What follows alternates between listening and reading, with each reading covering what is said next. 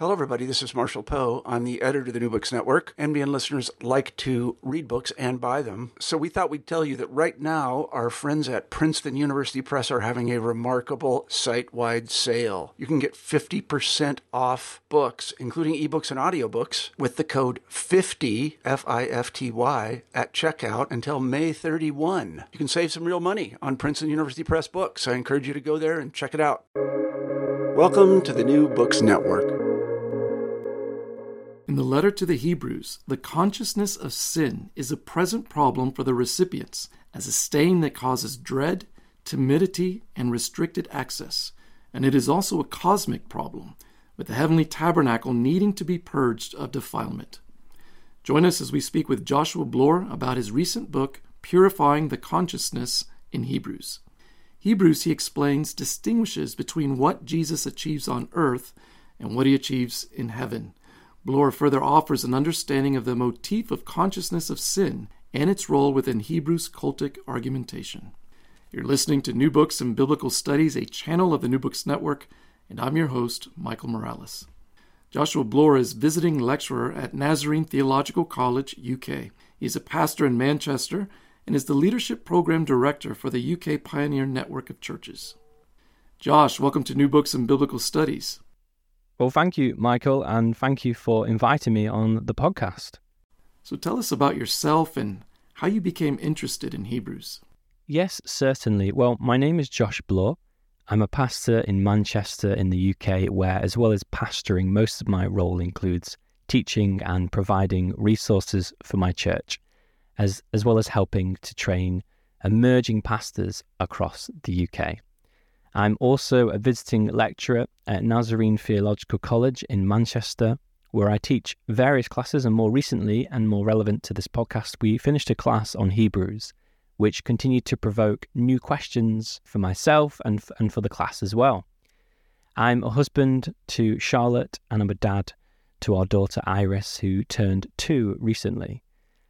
In terms of how I came to be interested in Hebrews, I would say that it began in an ecclesial context. In my home group, I was given the task of looking into Hebrews chapter 9, and really, I didn't know too much about Hebrews. I read it before, but it seemed a book that was kind of hidden towards the end of the New Testament. It wasn't a short book, it was quite long, really, in comparison to the books in the New Testament, and it was probably the most mysterious. Starts quite mysteriously, has lots of confusing and interesting topics.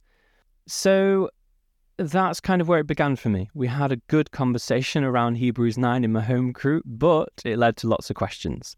And this coincided perfectly because at the same time, I entered a master's program, also in Manchester in sort of 2012, 2013, straight out of university.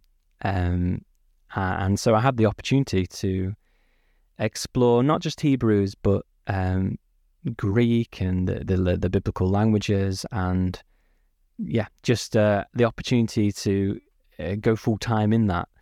And in one of my essays, I explored the idea of perfection, holiness, purity, language in Hebrews. And it was in this essay that I got the chance to examine this notion of conscience or consciousness, and the fact that it's described as being purified, and what does that mean?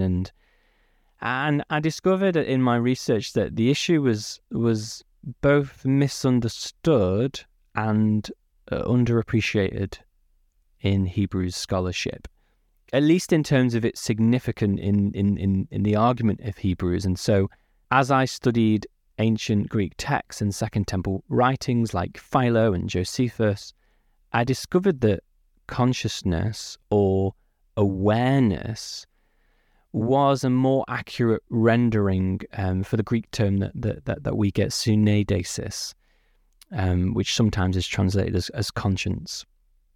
I just found that sometimes our modern notions of conscience, at least in terms of as a moral guide, often interfered with Hebrews and other ancient writers who, when I look, they seem to associate this Greek term with condemning past actions So consciousness or awareness of sin opened up further questions for me in terms of Hebrews, and I was also extremely interested in how this related with the language of purification. I mean, that invokes cultic, priestly language, and so I just had lots of questions as how did all of this come about? How does it all fit together?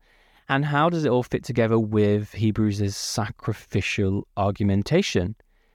And during this time, Hebrew scholarship was experiencing a revival, and new exciting ideas around sacrifice were developing, and so something exciting seemed to be happening in Hebrews. So I wanted to join in, and so I stayed in Manchester. I was born not too far from Manchester. I grew up in the Peak District, so it was all very close for me. Didn't have to travel very far, which was nice. And I entered a PhD program. Initially, was the plan was doing it full time, but due to various circumstances, I just had to slow down to part time, and it took slightly longer than I'd hoped.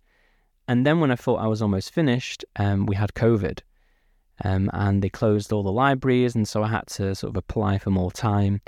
But thankfully, by God's grace, I defended my Viva 2 years ago, and this is where we find ourselves now. The book's out, and I'm happy to talk about it a little bit more in this podcast. Now, much of your book deals with the idea of purging the consciousness in Hebrews. Would you orient us to this topic and to its importance for the argument of Hebrews? Yeah, thanks, Michael. Certainly. Well, firstly, a few scholars have viewed the issue of consciousness of sin as central in Hebrews. And so a couple of these, actually, coincidentally, Manchester-based scholars. We had Gordon Thomas, who was New Testament lecturer at Nazarene Theological College, and we had Barnabas Linders, who was the Rylands Professor of Biblical Criticism and Exegesis in the 1980s. And Linders described the consciousness of sin in Hebrews as the crucial issue. And his argument is something like this. While much of early Christian proclamation kind of concerned the issue of forgiveness of past sins, so you think about 1 Corinthians 15 verse 3, Christ died for our sins. This is the focus of early Christianity. Linders says nothing was said about sins of the present or post-baptismal sins. And so that's the question, isn't it? Christ died for our sins, but what about current, present sin? And he says that maybe the sense of a delayed parousia sort of added and created this problem. So Linders suggests that this community of Jewish Christians, and I know that's not a helpful phrase, they were tempted to return to their previous ritualistic practices, the sacrificial cult, in order to deal with this problem of present consciousness of sin. After all, I mean, sacrificial rituals seem to have helped God's people deal with the issue of present sin historically. Now, Linders sort of suggests this is a serious issue and could result in apostasy. And so the purpose of Hebrews is to provoke and convince the recipients of the power of Christ's death in order to deal with this present consciousness of sin, and to persevere and not to return to former practices. Now, in reading Linders' book, I was sort of inspired. It answered a lot of questions for me, but then it helped me to kind of critique it, and I also had a lot of issues with his narrative, which I'm sure we'll come on to. So for me, Hebrews 9 verse 9 was critical in the early stages of this project. It states that in this present time, so the current situation of the recipients, gifts and sacrifices are being offered that cannot perfect their consciences. And this is what I call the present problem in my second chapter. The recipients live in an overlap of the ages. They live in this interim period between the present time and what Hebrews calls the time of correction or the time of reformation, depending on how you translate the term. And this in-between space characterizes so much of the teething pains of early Christianity, so much of trying to figure out what this Jesus movement looks like and what it should keep and what it should let go of. And so the recipients in Hebrews, they find themselves soteriologically unfulfilled. And so in this in-between space, one of those issues was the consciousness of sin. And I argue that this is expressed in different ways in Hebrews. It's also called dead works, it's called a reminder, it's all remembrance, and it's simply just referred to as sins. The effects of having a consciousness of sin or a defiled consciousness, I argue, based on sort of Second Temple literature, is to possess a stain, and it's to also a sense of dread, and it's to have an experience of timidity, and the result of this is a sense of restricted access. These are kind of like the four things I look at. But also apostasy's there, because, returning to a previous group setting is a fear for the author. But for the recipients, it's a chance to return to a ritualistic life which might deal with this issue of consciousness of sin. And so a key starting point for me is situating Hebrews within the realm of defilement. And that's what I do in chapter 2. Defilement is experienced on a communal, but also a cosmic level. Old Testament cultic defilement seems to provide a very helpful background for understanding sin and defilement in Hebrews. For Hebrews, the defilement of the heavenly tabernacle is a grave problem. Hebrews 9:23. But why is it? Because, according to priestly thought, the sinful status of humanity and the defilement of the sanctuary have a link, have a relationship. And this is where in chapter 4, I'll go on to argue that something happens here, correspondence, when the heavenly sanctuary is purged. The recipient's consciousness of sin is also purged, it's also purified. So I suppose my main contribution here was asking, how does Jesus's heavenly offering add and fit into this narrative? So for me, it was not a case of reaffirming the death of Jesus in order to deal with this present issue of consciousness of sin. This is Linders' argument. As far as I see it, the community already know about Jesus' death, and presumably it was important in their community. And also another idea that kind of gets thrown around is that the community were sinning and needed sorting out. And I don't see that either. I think we got a mature community. In fact, in Hebrews chapter 5, I think it is, that the author says that the recipients should be teaching the contents of this letter themselves. Instead, I propose that the community deeply missed their ritualistic background and found Christian teaching about the forgiveness of past sins unfulfilling. So I agree with Linders here. They feel unclean, they feel defiled, and they're conscious of it. But the author of Hebrews, in a pastoral manner, invites them into a heavenly cultic ritual. And he does not do this by separating Christianity from Judaism. Christianity is never contrasted with Judaism in Hebrews. There is only ever one people of God. So in this sort of interim period, they are encouraged to leave behind the earthly cult, which is wearing away, the language in Hebrews there.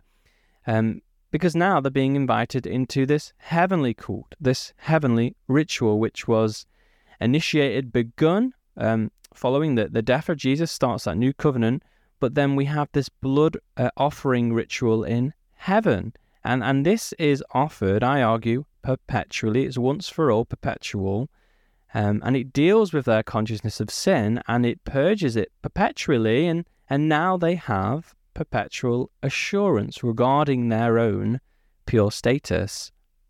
So what are some of the problems or deficiencies in previous scholarship that you hope to address?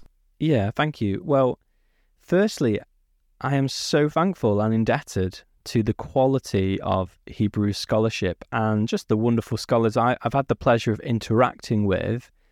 I'm just appreciative for the mutual respect and just the ability to have these different opposing viewpoints. And so in the introduction to my book, I sort of answer your question here. I reflect on the advancement of recent Hebrew scholarship, and I observed that scholars have rightly asked these new questions around Jesus' sacrifice and atonement and all of that. And these new questions are essentially when, where, what did Jesus offer? Was his offering on heaven? Was it in earth? Was it both? Is it a sequence? Is it a parallel? What's going on here?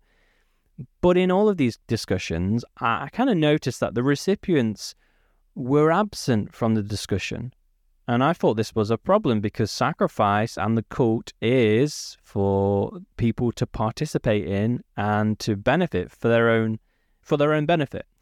God is involved in sacrifice, but really God does not need sacrifice, at least in the same way that we do. And so this absence of the audience becomes something that intrigued me. So essentially, scholars have spent important time locating Jesus' offering, but maybe they have neglected to ask why a heavenly offering might be significant for the recipients and the community.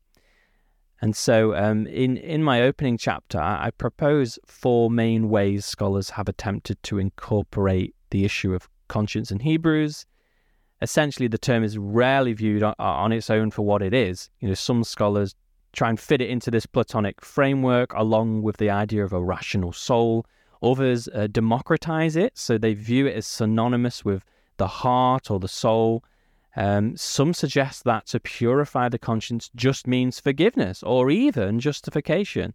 So some view it also under this supersessionistic view that, the old covenant purged externally, but Jesus now purges internally, this so-called true religion.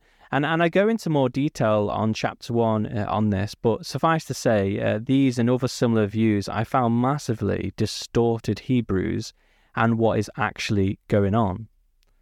And so as a result, this is the main deficiency, I guess, I found in Hebrew scholarship that I wanted to address, the motif of consciousness of sin and what this means in terms of its role within Hebrews and the sacrificial argumentation. And as I mentioned earlier, there's lots of issues that this consciousness of sin motif brings to the surface, and restricted access, dread, timidity, the stain of defilement, temptation to abandon the community.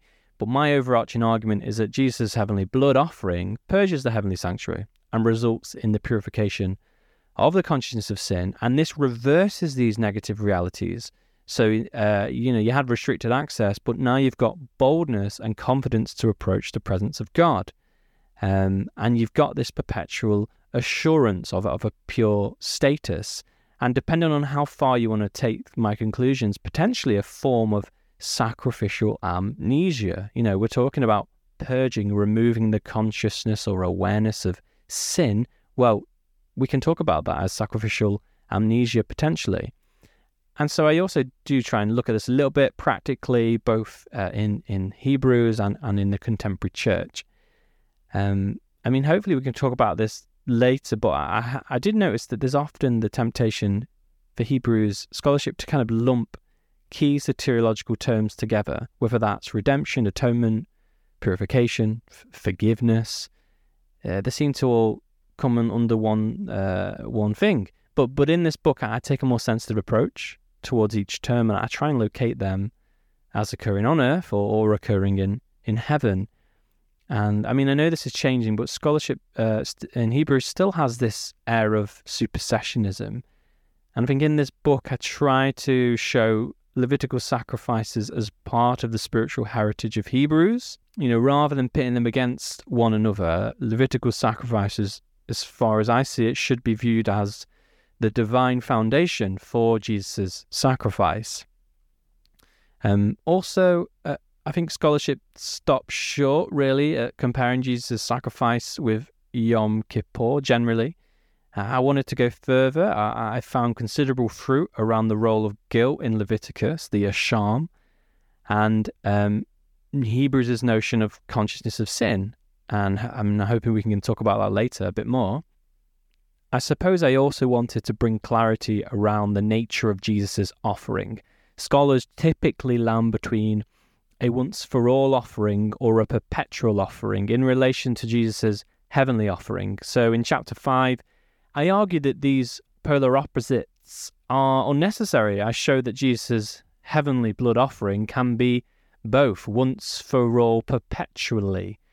I also offer clarity around Jesus' heavenly blood. Scholars who propose a heavenly offering mention Jesus' heavenly blood, but they see it as either referring to his presence, his body, his death, himself, whatever.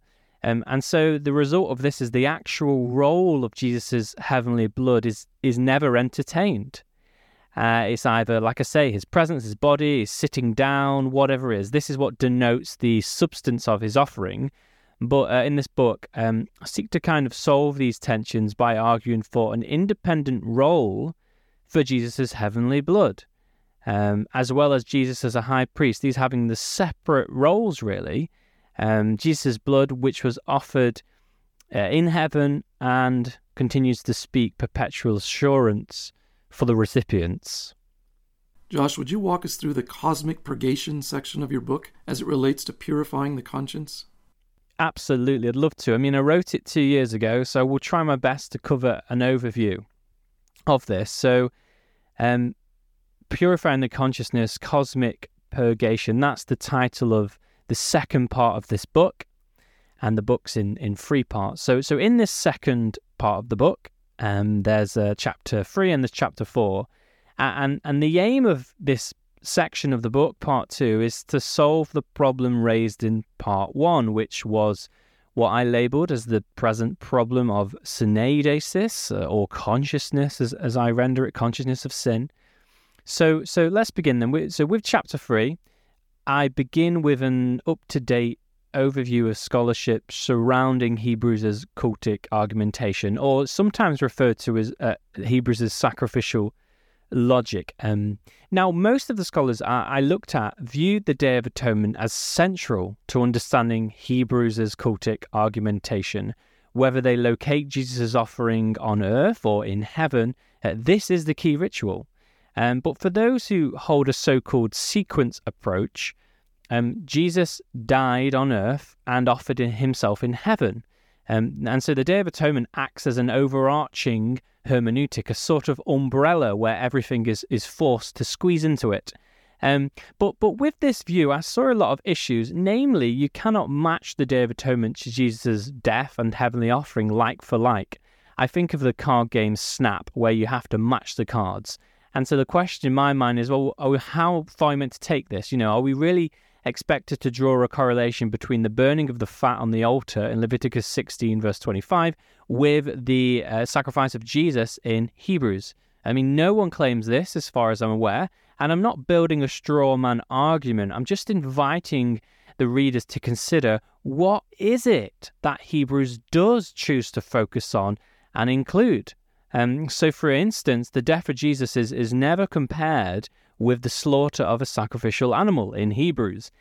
Interestingly, it is suffering which seems to focus Hebrews in terms of Jesus' earthly life, suffering in Jesus' earthly life. Lots to talk about there, I'm sure.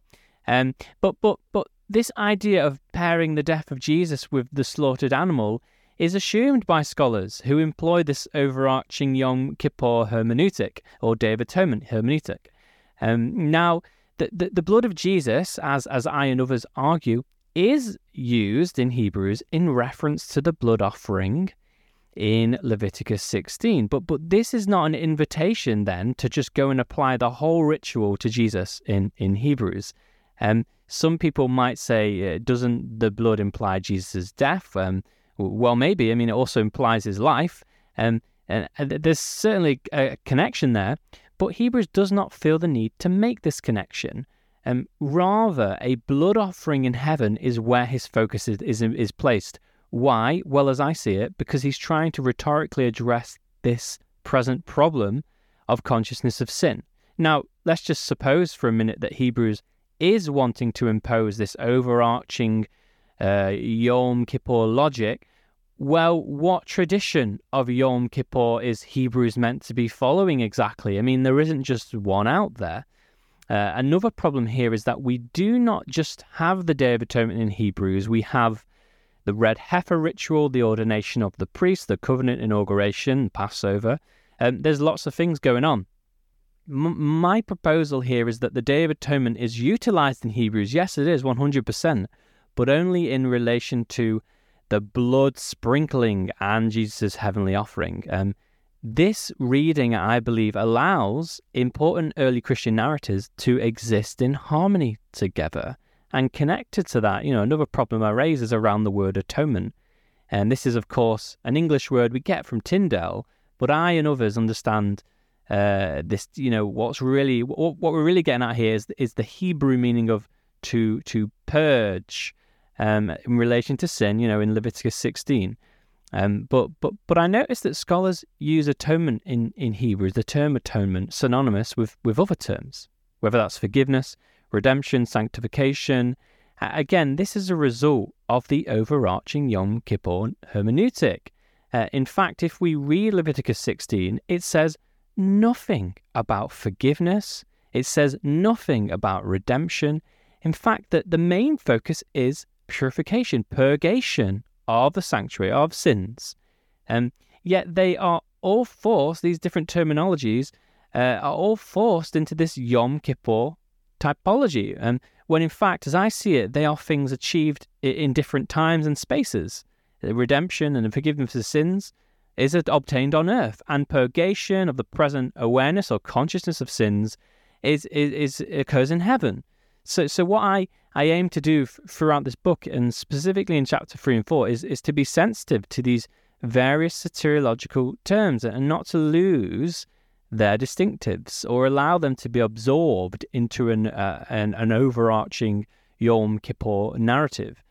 And so from this place, I explore these key passages in Hebrews. There's lots of passages, of course, but chapter 3, I really look at chapter 9. So chapter 3 in the book, I look at Hebrews chapter 9, verses 11 through to 17. Then I look at verses 24 through to 28. And then I look at chapter 10, verses 5 through to 14. And in each of these three passages, obviously I can't go into detail now, but I argue that two offerings can be observed, an earthly offering and a heavenly offering. Now, other people have proposed this too, but I argue this in a slightly different way. For instance, I suggest that Jesus' earthly offering obtains objective soteriological achievements, but his heavenly offering obtains subjective achievements. An earthly offering of Jesus' life, his obedient life, culminating in death, and a heavenly offering, his blood offering, So in my interpretation of look at Hebrews 9, verses 24 through to 28, this section there, I suggest that Jesus was offered up on earth in order to bear away the sins of many in heaven. There's a dual offering going on there. So in terms of the first earthly offering, we know that every high priest has to make an offering for themselves. Jesus was different. His earthly life, you could argue, was his offering. This is what I kind of get at in Hebrews chapter 10 via Psalm 40, that Jesus' earthly life from beginning to end displayed unmatchable obedience, so much so that his earthly life can be said to sanctify believers. So I work with the language of soma, body, where we typically get body there, and try and see soma as a bit broader than just the death of Jesus, but maybe his life as well. So I have some fun there. And, in terms of this earthly offering, there's other things it achieves. We've got, eternal redemption is how I read into that. We've got the initiation of a new covenant. But then in chapter 2 in Hebrews, we see Jesus defeating the devil. And I argue for this apopatreic assurance and also the Paschal Lamb in that as well. But this is only half the story. When Jesus enters heaven, I argue that his heavenly blood obtains even more soteriological benefits, and these are distinct from his earthly achievements. It is here in heaven where Hebrews introduces cultic Levitical specific themes, such as purgation. You got the sanctuary, you got blood manipulation and purity. This is where Hebrews begins, I argue, most of its main interest in Yom Kippur. So while Jesus' earthly achievements are vast, the purification of the consciousness does not seem to be one of them. It's only through Jesus' heavenly blood offering that the purgation of the consciousness can be located. So if we return then, we look to the beginning of chapter 3 in my book, I argue against this overarching Yom Kippur hermeneutic. And the reason for that is because I believe the author is deliberately selective concerning Old Testament typology. And he does this because he wants to distinguish between what Jesus achieves on earth, objectively in relation to sin, and what he achieves in heaven, subjectively in relation to the consciousness of sin. So that's chapter 3, and then we come to chapter 4, and I begin in chapter 4 just by re-establishing a connection I made in chapter 2 between the status of the people and the tabernacle within the cult. And so I begin with the premise that the solution to heavenly defilement is Christ's heavenly blood, which in turn coincides with the purification of the consciousness. And I suggest Hebrews is working with a similar understanding espoused by Jacob Milgram with his aerial miasma. And then I give attention to understanding how Hebrew scholarship has understood purification in Hebrews in relation to conscience or consciousness. And the most dominant reading is an internal-external negative contrast. And the argument often goes like this. Old covenant sacrifices could only purge externally, not internally. But now Jesus' offering purges us internally. If you read the commentaries and monographs, this is everywhere, okay? And I give the sources, mainly due to the sort of sarx, the flesh, and the sunedesis, the conscience, these terms being so close together in Hebrews 9. But after lots of analysis, I conclude that the contrast in Hebrews is not between flesh and conscience, or earthly as I translate that there, but between earthly and heavenly blood. That's the contrast.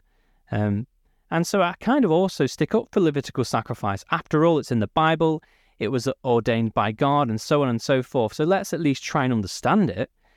So I explore sacrificial ritual, and like others, I conclude that this was not simply an external exercise, but sacrificial ritual includes a very real internal element. And this is where I got a lot of fruit from Leviticus, and I argue for a connection between Levitical asham, what we often translate as guilt, and Hebrews' notion of the consciousness of sin. And I found it really interesting.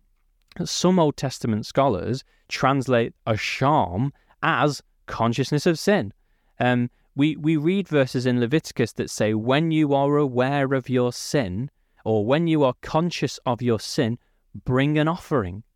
So we see in Leviticus that sacrificial offerings were triggered by one's internal awareness or consciousness of sin. So somehow, by bringing an offering, it is assumed that this will deal with one's consciousness of sin. So I argue that Levitical, typically translated as guilt, foreshadows and informs Hebrews' notion of the consciousness of sin. And rather controversially, I argue that Levitical sacrifices could purge the consciousness, but only Jesus' heavenly blood can offer perpetual purgation. You know, Hebrews never says Levitical offerings could not purge the consciousness. The author is very careful with the terms he uses here. He chooses perfection language, not purification language, when he brings up the problem of consciousness of sin in 9:9. And these terms are related but not the same. According to Hebrews 9:13, the earthly sacrificial system did purify God's people. Now, this is where people misunderstand Hebrews and point to chapter 10 and the first 4 verses and say, look, Levitical sacrifices could never purify this issue of consciousness. But let's slow down and read it, because it never says that. In fact, it seems to suggest that sacrifices work, but that these particular ones lacked perfection. So we might concede that these offerings were weak, but they were not ineffective. Otherwise, they would not keep being offered. The people of God believed they worked. That's the important thing. Yet the great thing about Jesus' heavenly blood offering is it's a willing offering. It's a willing human blood offering, but that, more importantly, it's continually speaking in heaven. So maybe we can chat about this later. But essentially, Hebrews does not do away with ritual. It simply relocates it in heaven. And then, I also kind of go after this notion of forgiveness of sins, and I argue it's not in Hebrews. At least it's not the focus, and I argue the term's not there either, but the emphasis in Hebrews is on purging sins, and this is a deliberate, conceptual, metaphorical choice by the author. From start to finish, Hebrews' focus is on purging sins, not forgiving them. Hebrews understands the problems of the world, if you will, with defiled tinted glasses, where sin is a stain that needs purging, not a debt that needs forgiving. Sin is spoken of as needing to be removed, done away with, taken away, purified, sprinkled clean. This is the language we get. Now, I realize I do need to account for the English translations, which, it translate in Hebrews 9:22 and in 10:18, we translate the aphesis as forgiveness, and, forgiveness of sins. Sometimes that of sins part of the clause is supplied in translation. It's not there in the Greek. And I think that aside from lexical arguments, as I mentioned earlier, the recipients do not need a sermon on forgiveness. They need assurance of purgation. They have a troubling sense of guilt and awareness of sin. They feel unclean, defiled, unable to approach God. They need, I like how Jacob Milgram puts it in relation to Levitical sacrifices, they need more than forgiveness. They need more than forgiveness. And I think we find, in light of our relationships in life, that sometimes forgiveness is not enough. We can forgive someone or ourselves and yet feel unclean and something isn't right. And so I choose to translate the term we get there, aphesis, as something like purgation. And I'm not alone in this, thankfully. Other scholars argue for that as well. And just an aside point, sometimes when you're writing a thesis, you think you make a certain point clearly, but realize that you made it more in your head, and it's very minor in your thesis. But the link between parrhesia, which we translate as boldness or confidence often, and a purged consciousness is something, I thought I'd made this point more clearly, but it turns out I didn't. But it's everywhere. It's in Philo, it's in Josephus, this link between, syneidesis, parrhesia, and so Philo draws on various terms from the Synoida word group, but he's this link with parrhesia is so interesting. Parrhesia is more than confidence. It's the ability to speak. And so if we look at Hebrews, there's a connection between holding on to our confession and parrhesia, okay? And so there's something about speaking and confessing the things of God in confidence, which are, the opposite of having a consciousness of sin. And for example, in Josephus, when he describes Adam in the garden hiding from God, Adam is said to be silent, unable to speak, because he lacks He lacks parrhesia. Now, the reason for this is because Adam, according to Josephus, had a synedoti penero, an evil conscience.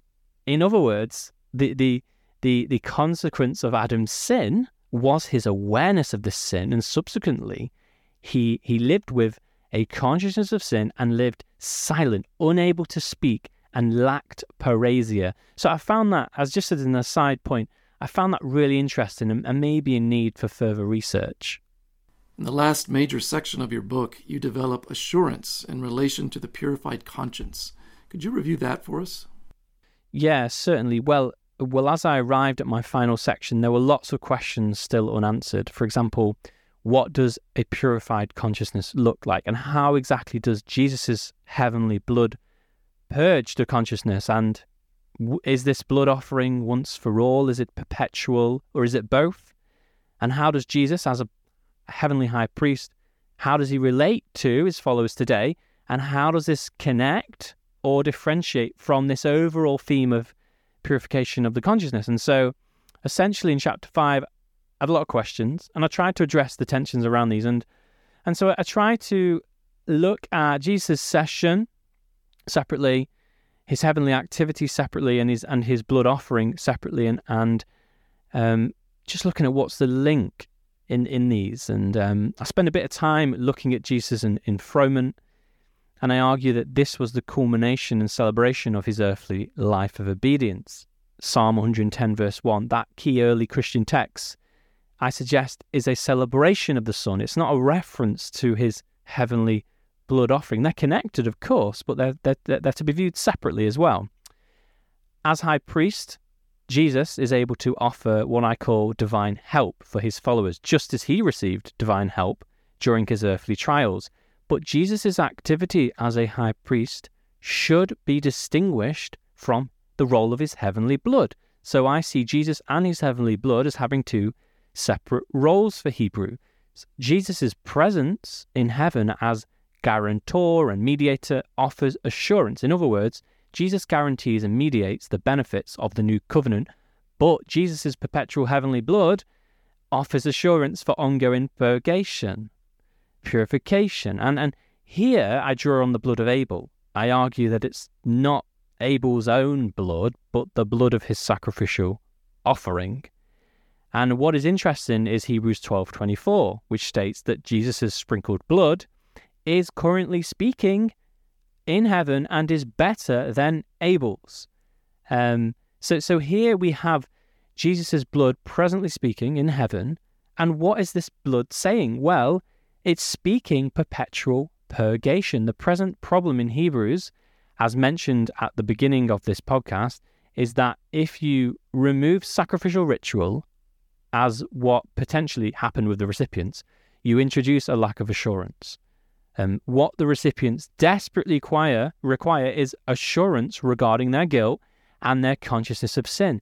They need the reassurance of a heavenly ritual taking part on their behalf. And this is a problem I discovered. The scholars that argue for a once-for-all offering raise issues about how ongoing sin is dealt with and should be dealt with within the community, and how we can reassure ourselves and one another. And the scholars that argue that Jesus' offering is not once for all, and instead Jesus is presently interceding and forgiving sin, leave the recipients with further doubts as to whether their sins are purged. And really, they are still living with a consciousness of sin. And there's no difference at this point with the argument then in Hebrews 10:3. It's not Levitical sacrifices which now offer a reminder of sin. It's Jesus, the intercessor, who reminds us of our sin. And I don't think this is very helpful. Intercession as a term just gets thrown around quite a bit. And I try to bring a bit of clarity in my fifth chapter around this. And at the end of the day, the word we translate into intercession, entunkano, occurs only once in Hebrews 7:25. And what this word means is up for debate. I would say it does not mean Jesus is praying for us, and it doesn't mean that he's forgiving our sin. I argue it simply means help, and I'm not alone here. It means to help. It's divine help. Jesus is helping us to persevere and to do many things. And in 7:25, in that verse, we get the verb sozo, which really is talking about deliverance from a situation rather than the broad to save is what we sometimes get in translation. And it's interesting because just as Jesus was delivered in his trials, the beginning of chapter 5 shows us that he now delivers us. He sozo, that word again, so he delivers us from ours. And again, in chapter 5, I try to argue that Jesus' role as high priest is separate from his heavenly blood. So that's kind of the main thing there. Jesus mediates, guarantees the benefits of the new covenant. He offers us divine help, but his heavenly blood is what purges our sins, and our consciousness of these sins is thus erased. So Jesus' blood offering, not Jesus, his blood offering is once for all and is offered perpetually in heaven. So Jesus' blood continues to speak and offer assurance to the people of God regarding their own pure status as they continue to walk faithfully with him. And so they now approach the presence of God with boldness and full assurance because their consciousness has been purged, and they no longer live with some of those negative things I mentioned earlier, with dread, timidity, the stain. And then I kind of, and what does this look like practically? Well, it could look like bringing the awareness of sin to one's consciousness, sort of like dormant guilt, or, the purged consciousness of sin might denote removing the memory of sin. And a perpetually purged heavenly tabernacle, really, in reality, means their consciousness of sin has been purged, sort of like, as I mentioned prior, a sacrificial amnesia. But, whatever it looks like practically, it certainly offers encouragement for Christians today. For people that struggle with feelings of guilt, or, to use the word defilement, whatever it is, there's a lot of encouragement here that Christians can take. So what are you up to these days? Any new publications in the works? Yeah, well, full-time ministry and ad hoc lecturing take up a lot of my time, but the good news is I'm still finding space to read and research, and I'm just really discerning for myself what this looks like. And I'm only young, got plenty of time to figure this out, but whether I continue to go into academic writing or maybe do something more popular, I think sometimes the pastoral voice seems sparse in biblical studies, and at the same time, academia and beautiful scholarship seems undervalued and absent in the church. So I kind of want to make a contribution in both these areas if possible, but we'll see. At the moment, I'm enjoying doing a bit of everything, and also being a dad and just enjoying all of that as well. So just trying to find a balance with all of that. But so much interests me, and I think that's probably a problem, and the same problem I had when I was deciding with postgraduate research. So much interests me, and I'm sure I'll find something. But the good news is Hebrews does still interest me, and just teaching this last semester on Hebrews, and so many new questions. So we will see. We'll see, but time will tell. Joshua, before we let you go, here's a bonus question: who wrote the book of Hebrews? Oh wow. Well, I don't know. I mean, I would say that, Herbert Bateman argues that I think there's 19 potential authors to Hebrews, so you can take your pick there.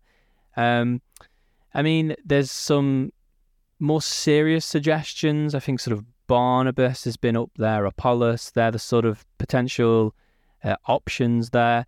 I like the idea that it's anonymous. I think, only God knows, that famous Origin quote there. I think maybe it's, obviously someone wrote it, but maybe it was deliberately anonymous in its writing, because, you read Hebrews and, you start reading it at the start of the book, and you get the sense that God's chosen now to speak through Jesus, his son, and you get the sense that this is a heavenly message. And this is something divine, some sort of oracle that we need to listen to. And maybe we don't want to get distracted by the human author, and we don't want the human author to get in the way of this message. So maybe there's some sort of, intention here in making it anonymous. Who knows? But yeah, interesting question. And I'm sure it'll keep being asked until we find the answers there.